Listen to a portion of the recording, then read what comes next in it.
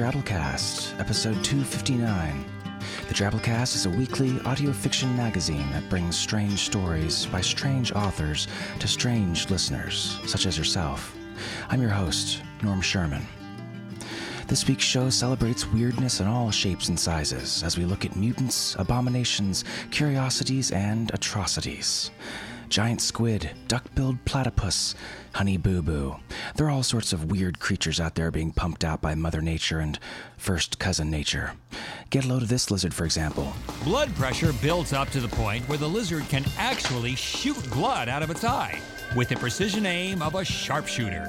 And yes, it's nothing more than plain old blood. The coyote wisely retreats to find a less feisty meal. Game, set, match. Blood. Not acid, not electric shock, just blood. I mean, what the does this coyote expect to find inside this lizard? Jelly beans and confetti? Woohoo! Jelly bean jackpot! Aw man, buttered popcorn, licorice, blood flavored. You've got to be really freaky to be considered abnormal with all this naturally heinous competition running around. My special juice is gonna help me well. Let's hit a drabble. Drabbles are stories exactly 100 words. Send yours into submissions at drabblecast.org. This week's comes to us from Drabblecast submissions editor and Drabble savant Nathan Lee, and it's called The Woman Made of Flowers. Nathan writes a drabble a day, a righteous task indeed. So if you like this one, check out more of his work at mirrorshards.org.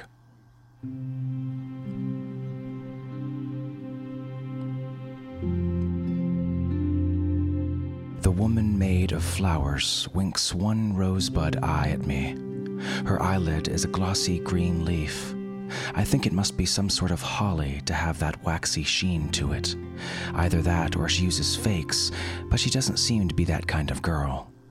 The soft peonies in her cheeks shade to red in the middle, making a becoming blush, and I watch the supple vines of her legs sway as she tosses a final glance over her shoulder. I get this all the time from flower ladies. After all, I'm made of bees.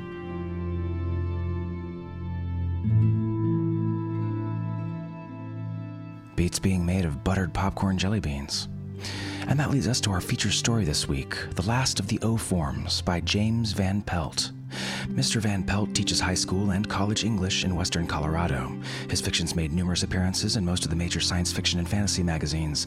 He's been a finalist for Nebula Award, the Colorado Blue Spruce Young Adult Award, and has been reprinted in many years' best collections. His first novel, Summer of the Apocalypse, was released in 2006. His third collection of stories, The Radio Magician and Other Stories, received the Colorado Book Award in 2010. His latest collection, Flying in the Heart of the Lafayette Escadrille, will be released in October 2012. James blogs at jimvanpelt.livejournal.com. The story is read to you by Baltimore-based actor and jelly bean aficionado Ken Jordan. So without further ado, we bring you The Last of the O-Forms by James Van Pelt.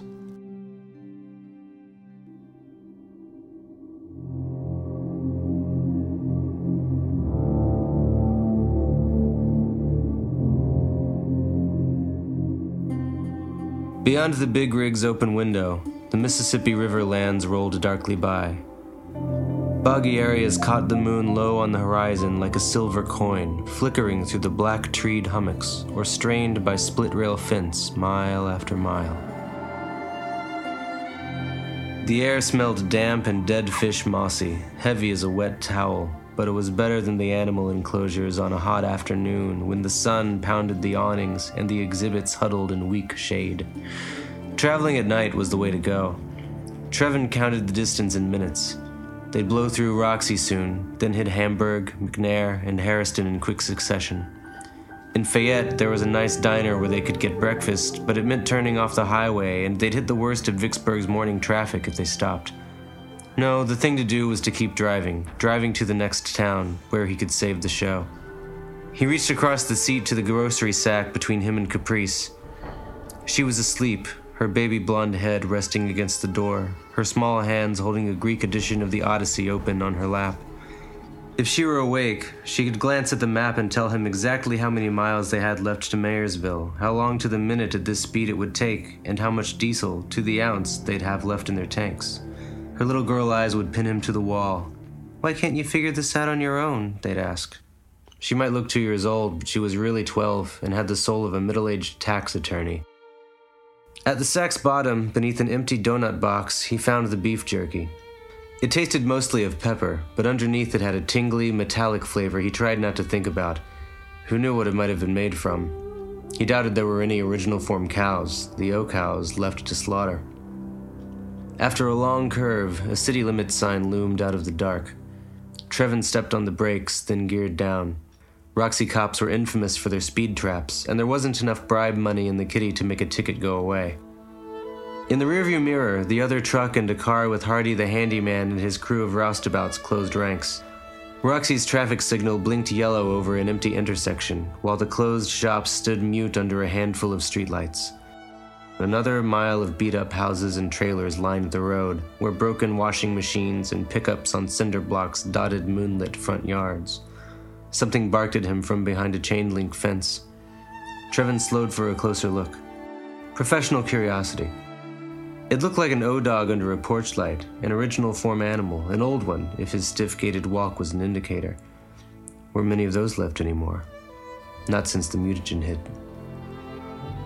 Trevin wondered if the owners keeping an O-dog in the backyard had troubles with their neighbors, if there was a jealousy.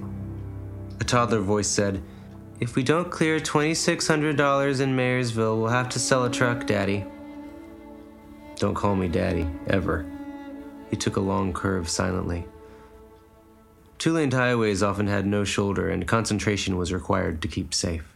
"I didn't know you were awake. Besides, 1,000 will do it." Caprice closed her book. In the darkness of the cab, Trevin couldn't see her eyes, but he knew they were polar ice blue. She said, 1,000 for diesel, sure, but we're weeks behind on payroll. The roustabouts won't stand for another delay, not after what you promised in Gulfport. The extension on the quarterly taxes has passed, and I can't keep the feds off like the other creditors by pledging extra payments for a couple months. We've got food for most of the animals for 10 days or so, but we have to buy fresh meat for the tigerzell and the crocamoose or they'll die. We stay afloat with $2,600, but just barely. Trevin scowled. It had been years since he'd found her little girl voice and little girl pronunciation to be cute, and almost everything she said was sarcastic or critical. It was like living with a pint-sized advocate for his own self-doubt. "So we need a house of..."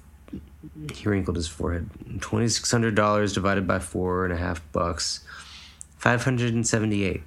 Gotta leave you an extra $1 for a cup of coffee, Caprice said. "We haven't had to take that big since Faraday last fall, and that was because Oktoberfest in Natchez closed early.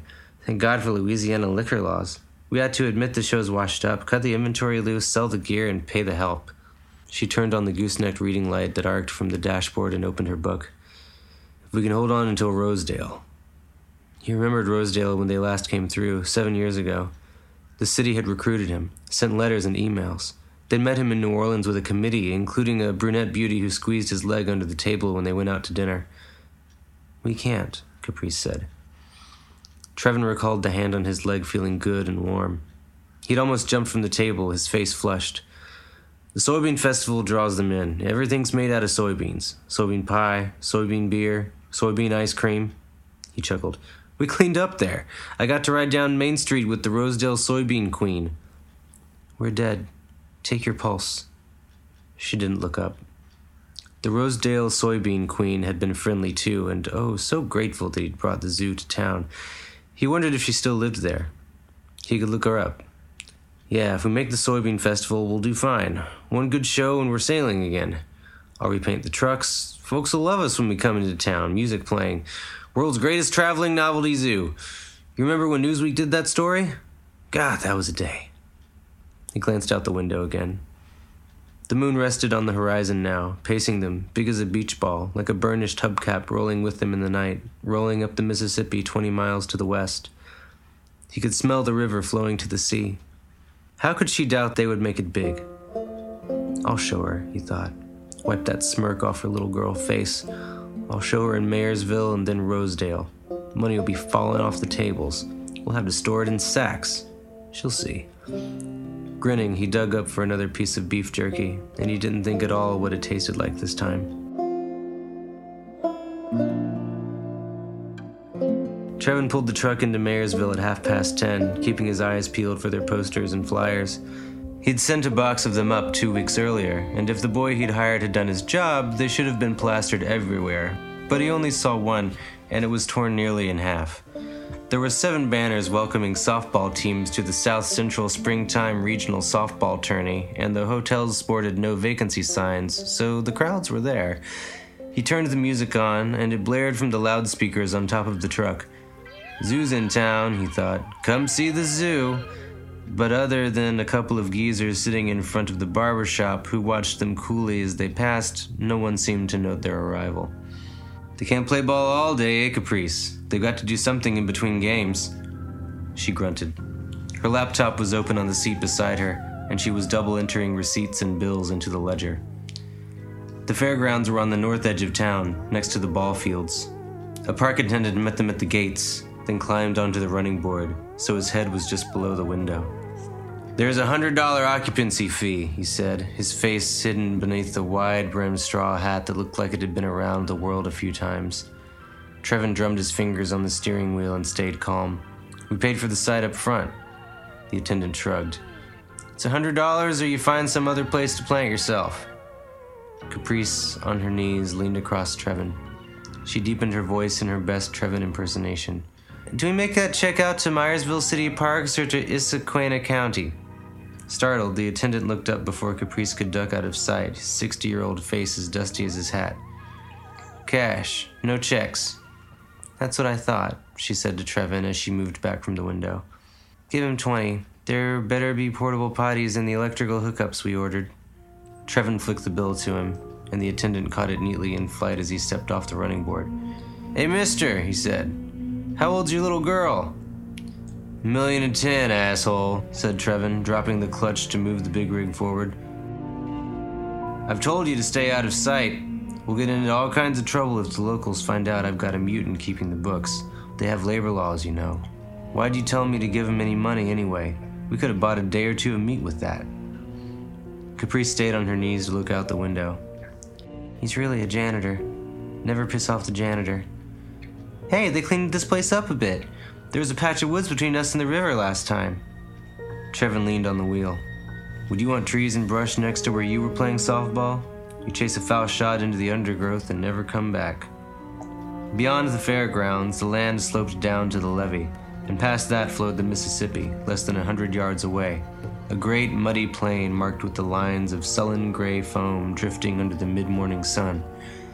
Trevin noted with approval the endless stretch of 10-foot-tall chain-link fence between them and the river.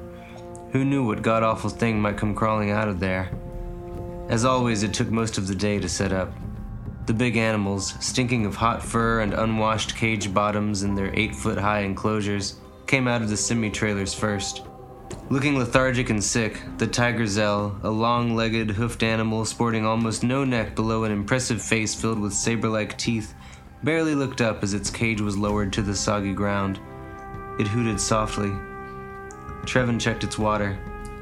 The trailer had to be 120 degrees inside, he said to Handyman Harper, a big, grouchy man who wore old rock concert t-shirts inside out. Get a tarp over it right away. Looking at the animal fondly, Trevin remembered when he'd acquired it from a farm in Illinois. One of the first American mutababies, before the mutagen was recognized and named, before it became a plague. The tiger gazelle's sister was almost as bizarre. Heavy legs, scaly skin, and a long, thin head, like a whippet, but the farmer had already killed it by the time Trevin arrived. Their mother, as ordinary a cow as you'd ever see, looked at its children with dull confusion. What the hell's wrong with my cow? Asked the farmer several times, until they started dickering for the price. Once Trevin had paid him, the man said, "When I get any other weird-looking animal you want I should give you a call?" Trevin smelled profit. Charging $20 per customer, he cleared $10,000 a week in June and July, showing the tiger gazelle from the back of his pickup. He thought, I may not be too smart, but I do know how to make a buck.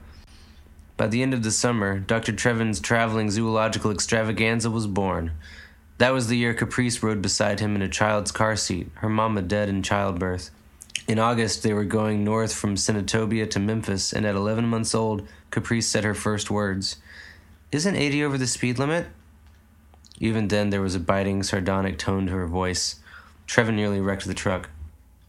The crocodile snarled and bit at the bars as it came out, its furry snout banging against the metal. It threw its 200 pounds against the door and almost tipped the cage out of the handler's grip. "Keep your hands away," snapped Harper to his crew. "You'll be taping a pencil to a stub to write to your mamas." Then the rest of the animals were unloaded. A porcumander, the warped child of a bullfrog that waved its wet, thorny hide at every shadow, the unigoose, about the size of a wild turkey atop 4 tiny legs, shedding ragged feathers by the handful below the pearl-like glinting horn, and each of the other mutababies, the unrecognizable progeny of cats and squirrels and horses and monkeys and seals and every other animal Trevin could gather to the zoo. Big cages, little ones, aquariums, terrariums, little corals, bird cages, tethering poles, all came out for display. By sunset, the last animal had been arranged and fed. Circus flags fluttered from the semi-trailer truck tops. The loudspeakers perched atop their posts. The park attendant wandered through the cages, his hands pushed deep into his pockets, as casual and friendly as if he hadn't tried to rip them off earlier in the day. "Y'all best stay in your trucks once the sun sets if you're camping here." "Suspicious," Trevin asked. "Why's that?" The man raised his chin toward the river, which was glowing red like a bloody stain in the setting sun. "Water level was up a couple days ago over the fences. The levee held, but any sort of teethy mutoid might be flopping around on our side now. It's got so you can't step in a puddle without something taking a bite out of you. Civil defense volunteers walk the banks every day looking for the more cantankerous critters, but it's a big old river. You got a gun?" Trevin shrugged. "Baseball bat. Maybe we'll get lucky and add something to the zoo. You expecting crowds for the softball tournament?" 32 teams. We shipped in extra bleachers." Trevin nodded. If he started the music early in the morning, maybe he'd attract folks waiting for games. Nothing like a little amusement before the heat set in. After a couple of minutes, the park attendant left. Trevin was glad to see him walk away. He had the distinct impression that the man was looking for something to steal. After dinner, Caprice clambered into the upper bunk, her short legs barely giving her enough of her each to make it. Trevin kicked his blanket aside. Even though it was after 10, it was still over 90 degrees, and there wasn't a hint of a breeze. Most of the animals had settled in their cages. Only the tiger gazelle made a noise, one long, warbling hoot after another, a soft, melodic call that hardly fit its ferocious appearance. "You lay low tomorrow. I'm not kidding," said Trevin after he'd turned off the light. "I don't want you driving people off." Caprice sniffed loudly. "It's pretty ironic that I can't show myself at a mutoid zoo. I'm tired of hiding away like a freak. Another 50 years and there won't be any of your kind left anyway. Might as well accept the inevitable. I'm the future. They should be able to deal with that." Trevin put his hands behind his head and stared up at her bunk. Through the screen he'd fitted over the windows, he could hear the Mississippi lapping against the bank. An animal screeched in the distance, its call a cross between a whistle and a bad cough. He tried to imagine what would make a sound like that. Finally, he said, "People don't like human mutoids. At least ones that look human." "Why's that?" she asked, all the sarcasm and bitterness suddenly gone. "I'm not a bad person. If they'd get to know me, we could discuss books or philosophy. I'm a mind, not just a body." The animal cried out again in the dark, over and over, until in mid-screech it stopped. A heavy thrashing sound followed by splashes marked the creature's end. "I guess it makes them sad, Caprice." "Do I make you sad?" In the truck cab's dim interior, she sounded exactly like a 2-year-old. He remembered when she was a little girl, before he knew that she wasn't normal, that she'd never grow up, that her DNA showed that she wasn't human. Before she started talking uppity and making him feel stupid with her baby doll eyes, before he'd forbidden her to call him Dad. He'd thought she looked a little like her mother then. He still caught echoes of her when Caprice combed her hair, or when she fell asleep and her lips parted to take a breath, just like her mother. The air caught in his throat thinking of those times. "No, Caprice, you don't make me sad." Hours later, long after Caprice had gone to sleep, Trevin drifted off into a series of dreams where he was being smothered by steaming Turkish towels, and when he threw the towels off, His creditors surrounded him. They carried payment overdue notices, and none of them were human. Trevin was up before dawn to feed the animals. Half the trick of keeping the zoo running was in figuring out what the creatures ate. Just because the parent had been, say, an O-form horse didn't mean hay was going to do the trick. Caprice kept extensive charts for him. The animal's weight, how much food it consumed, what vitamin supplements seemed most helpful. There were practicalities to running a zoo. He dumped a bucket of corn on the cob into the pig-a-hump's cage. It snorted, then lumbered out of the doghouse it stayed in, not looking much like a pig or any other animal Trevin knew. Eyes like saucers, it gazed at him gratefully before burying its face in the trough. He moved down the rows. Mealworms in one cage, grain in the next, bone from the butcher, dog food, spoiled fish, bread, cereal, old vegetables, oats. The tigerzel tasted the rump roast he tossed in, its delicate tongue, so like a cat's, lapping at the meat before it tore a small chunk off to chew delicately. It cooed its contentment. At the end of the row, closest to the river, 2 cages were knocked off their display stands and smashed. Black blood and bits of meat clung to the twisted bars, and both animals the cages had contained, blind, leathery bird-like creatures, were gone. Trevin sighed and walked around the cages, inspecting the ground.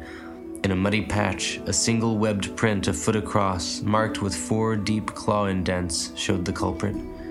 A couple of partial prints led up from the river. Trevin put his finger in the track, which was a half-inch deep. The ground was wet but firm. It took a hard press to push just his fingertip a half-inch. He wondered at the weight of the creature, and made a note to himself that tonight they'd have to store the smaller cages in the truck, which would mean more work. He sighed again. By 8, the softball fields across the park had filled. Players warmed up outside the fences while games took place. Tents to house teams or for food booths sprang up. Trevin smiled and turned on the music. Banners hung from the trucks. Dr. Trevin's Traveling Zoological Extravaganza. See nature's oddities. Educational. Entertaining. By noon, there had been 15 paying customers. Leaving Hardy in charge of tickets, Trevin loaded a box with handbills, hung a staple gun to his belt, then marched to the ball fields, handing out flyers. The sun beat down like a humid furnace, and only the players in the field weren't under tents or umbrellas. Several folks offered him a beer. He took one. But his flyers, wrinkly with humidity, vanished under chairs or behind coolers.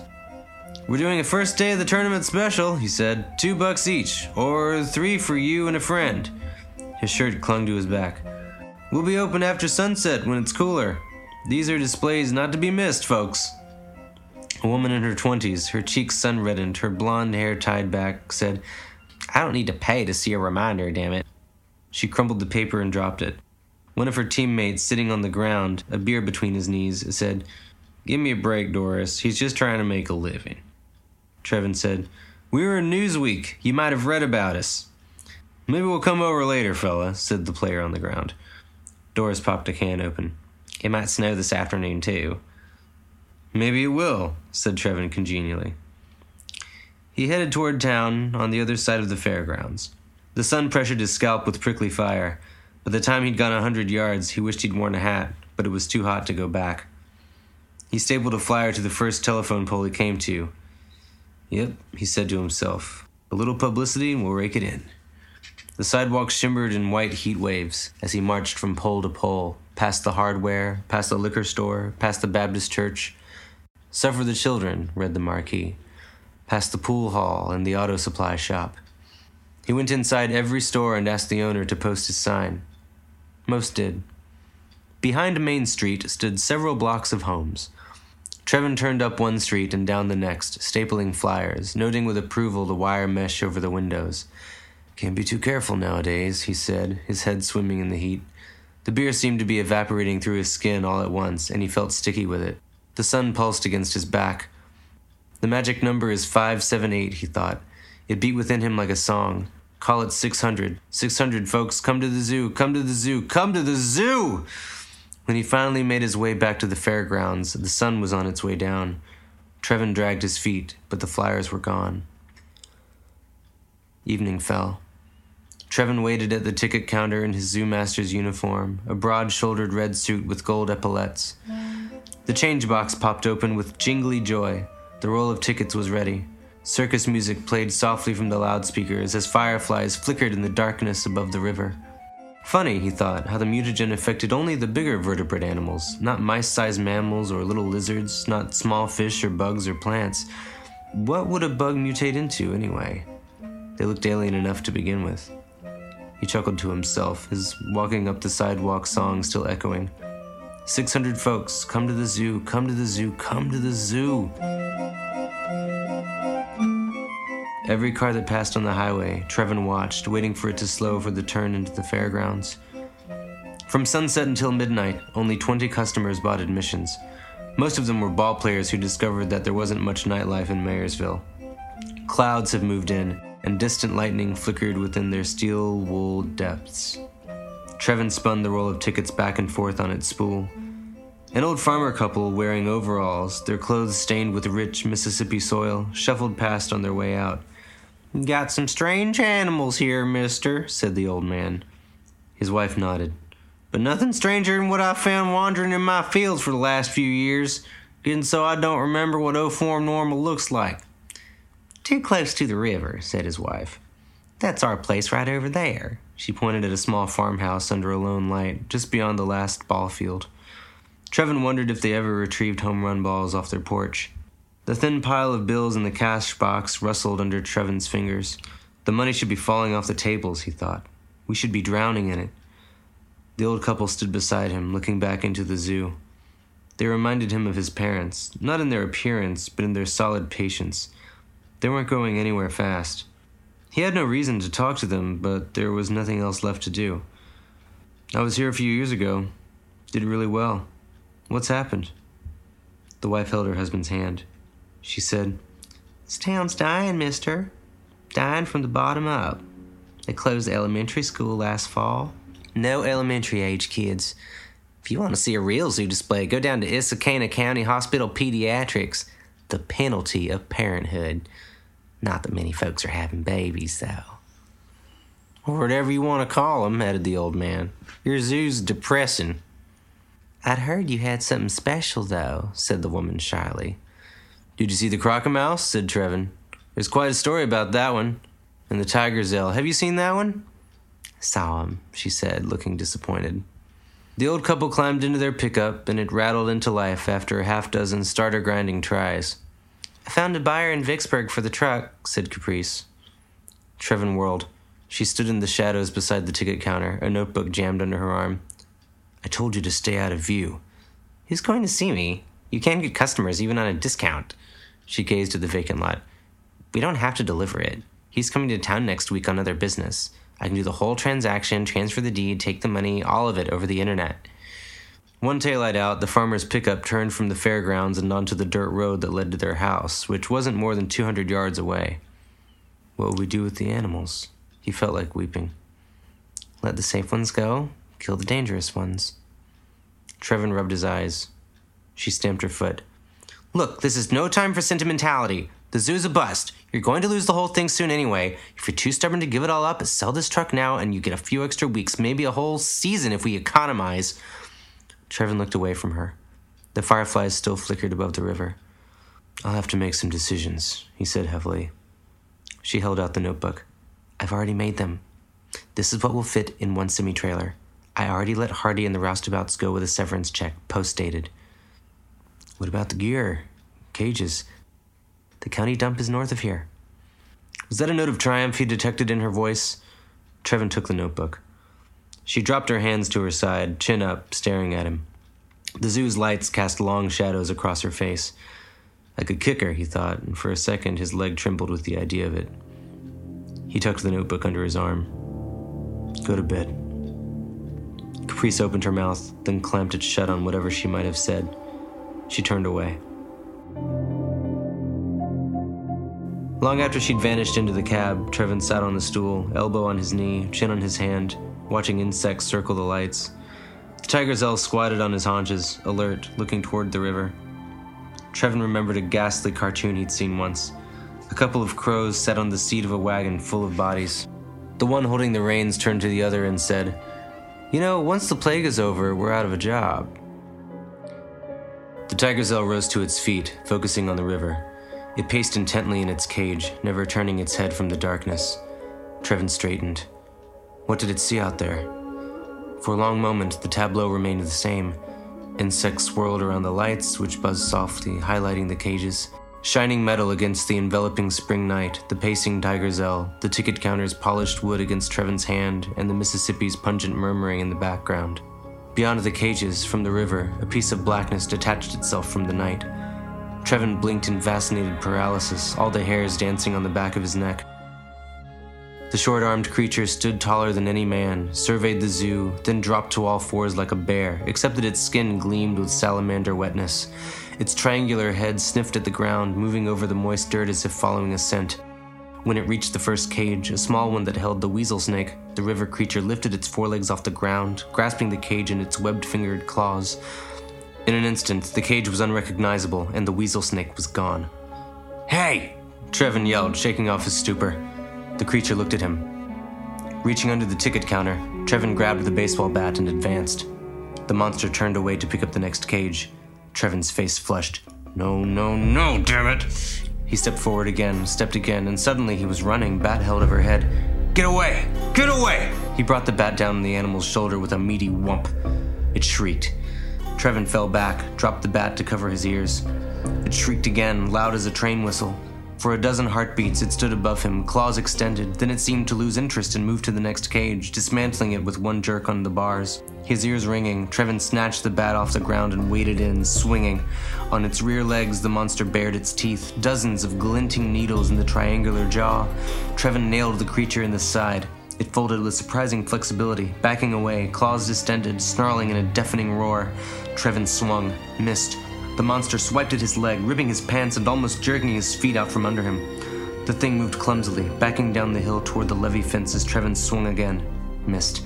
It howled, tried to circle around him. Trevin scuttled sideways, careful of his balance on the slick dirt. If he should fall... The thing charged, mouth open, but pulled back like a threatened dog when Trevin raised the bat. He breathed in short gasps, poked the bat's end at it, always shepherding it away from the zoo. Behind him, a police siren sounded, and the car engines roared, but he didn't dare look around. He could only stalk and keep his bat at the ready. After a long series of feints, its back to the fence, the nightmare stopped, hunched its back, and began to rise just as Trevin brought the bat down in a two-handed, over-the-head chop. Through the bat, he felt the skull crunch, and the creature dropped into a shuddery mass in the mud. Trevin, his pulse pounding, swayed for a moment, then sat beside the beast. Up the hill, under the zoo's lights, people shouted into the darkness. Were they ball players? Town people? A police cruiser's lights blinked blue, then red, and then 3 or 4 cars, headlights on, were parked near the trucks. Obviously they couldn't see him, but he was too tired to call. Ignoring the wet ground, he lay back. The dead creature smelled of blood and river mud. Trevin rested a foot on it, almost sorry that it was dead. If he could have captured it, what an addition it would have made to the zoo. Gradually, the heavy bat in his chest calmed. The mud felt soft and warm. Overhead, the clouds thinned a bit, scuttling across the full moon. At the zoo, there was talking. Trevin craned his head around to see. People jostled about, and flashlights cut through the air. They started down the hill. Trevin sighed. He hadn't saved the zoo, not really. Tomorrow would come, and they'd leave one of the trucks behind. In a couple of months, it would all be gone. The other truck, the animals. He was mostly sorry about the tigerzell, the pulling into town with music blaring and flags flapping and people lined up to see the menagerie. No more reason to wear the zoo master's uniform with its beautiful gold epaulets. Newsweek would never interview him again. It was all gone. If he could only sink into the mud and disappear, then he wouldn't have to watch the dissolving of his own life. He sat up so that they wouldn't think he was dead. Waved a hand when the first flashlight found him. Mud dripped from his jacket. The policeman arrived first. God almighty, that's a big one. The cop trained his light on the river creature. Told you the fences weren't no good, said the other. Everyone stayed back except the police. The first cop turned the corpse over. Laying on its back, its little arms flopped to the side. It didn't look nearly as big or as intimidating. More folks arrived. Some townies he didn't recognize, the old couple from the farmhouse across the ball fields, and finally, Caprice, the flashlight looking almost too big for her to carry. The first cop knelt next to the creature, shoved his hat up off his forehead, then said low enough that Trevin guessed that only the other cop could hear him, "Hey, doesn't that look like the Andersons' kid? They said they'd smothered him." "He wasn't half that big, but I think you're right." The other cop threw a coat over the creature's face, then stood for a long time looking down at it. "Don't say anything to them, all right? Maggie Anderson is my wife's cousin." "Nothing here to see, people," announced the first cop in a much louder voice. "This is a dead-end. You can all go back home." But the crowd's attention wasn't on them anymore. The flashlights turned on Caprice. "It's a baby girl," someone said, and they moved closer. Caprice shined her flashlight from one face to the other. Then, desperation on her face, she ran clumsily to Trevin, burying her face in his chest. "What are we going to do?" she whispered. "Quiet. Play along." Trevin stroked the back of her head, then stood. A sharp twinge in his leg told him he'd pulled something. The world was all bright lights, and he couldn't cover his eyes. He squinted against them. "That your girl, mister?" someone said. Trevin gripped her closer. Her little hands fisted in his coat. "I haven't seen a child in 10 years, said another voice. The flashlights moved in closer. The old farmer woman stepped into the circle, her face suddenly illuminated. "Can I hold your little girl, son? Can I just hold her?" She extended her arms, her hands quivering. "I'll give you $50 if you let me hold her," said a voice behind the lights. Trevin turned slowly, lights all around, until he faced the old woman again. A picture formed in his mind, dim at first, but growing clearer by the second. One semi-trailer truck, the trailer set up like a child's room. No, like a nursery. Winnie the Pooh wallpaper. A crib. One of those musical rotating things, what you call them, a mobile, a little rocking chair, kids' music, and they'd go from town to town. The banner would say, "The last O-form girl child," and he would charge them, yes he would, and they would line up. The money would fall off the table. Trevin pushed Caprice from him, her hands clinging to his coat. "It's okay, darling. The nice woman just wants to hold you for a bit. I'll be right here." Caprice looked at him, despair clear in her face. Could she already see the truck with the nursery? Could she picture the banner and the unending procession of little towns? The old woman took Caprice in her arms like a precious vase. "That's all right, little girl, that's all right." She faced Trevin, tears on her cheeks. "She's just like the granddaughter I always wanted. Does she talk yet? I haven't heard a baby's voice in forever. Does she talk?" "Go ahead, Caprice dear. Say something to the nice lady." Caprice locked eyes with him. Even by flashlight, he could see the polar blue. He could hear the sardonic voice night after night as they drove across country. "It's not financially feasible to continue. We should admit the inevitable." She looked at him, lip trembling. She brought her fist up to her face. No one moved. Trevin couldn't even hear them breathing. Caprice put her thumb in her mouth. "Daddy," she said around it. "Scared, Daddy." Trevin flinched, then forced a smile. "That's a good girl." Up the hill, the tiger gazelle hooted, and, just beyond the fence, barely visible by flashlight, the Mississippi gurgled and wept.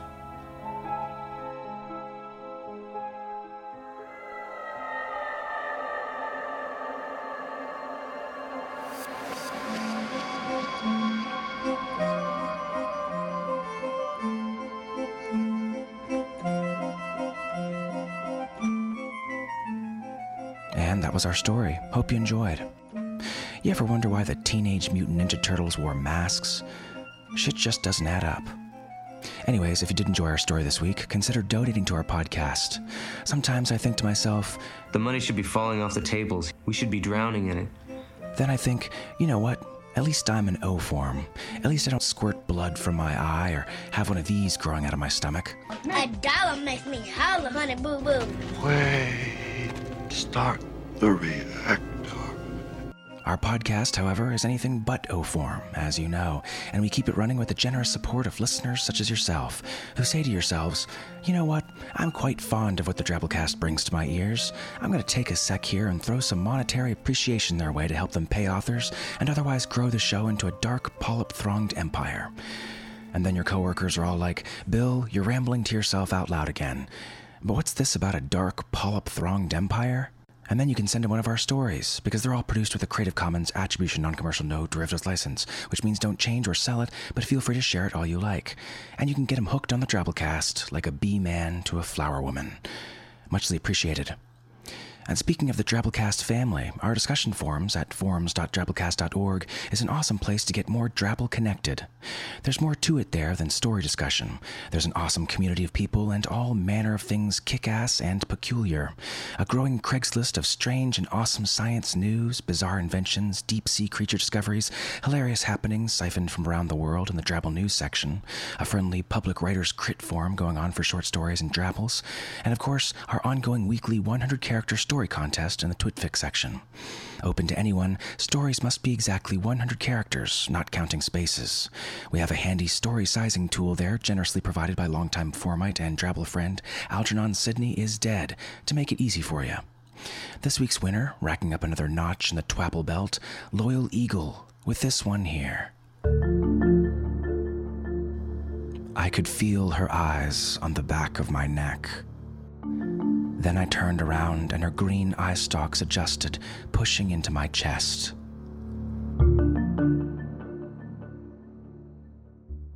Nice. We tweet those early each week, of course. Follow us on Twitter at the Drabblecast to get those and other Drabble goodies. We're also on Facebook. Lots of good stuff going on there as well. So that's our show, folks.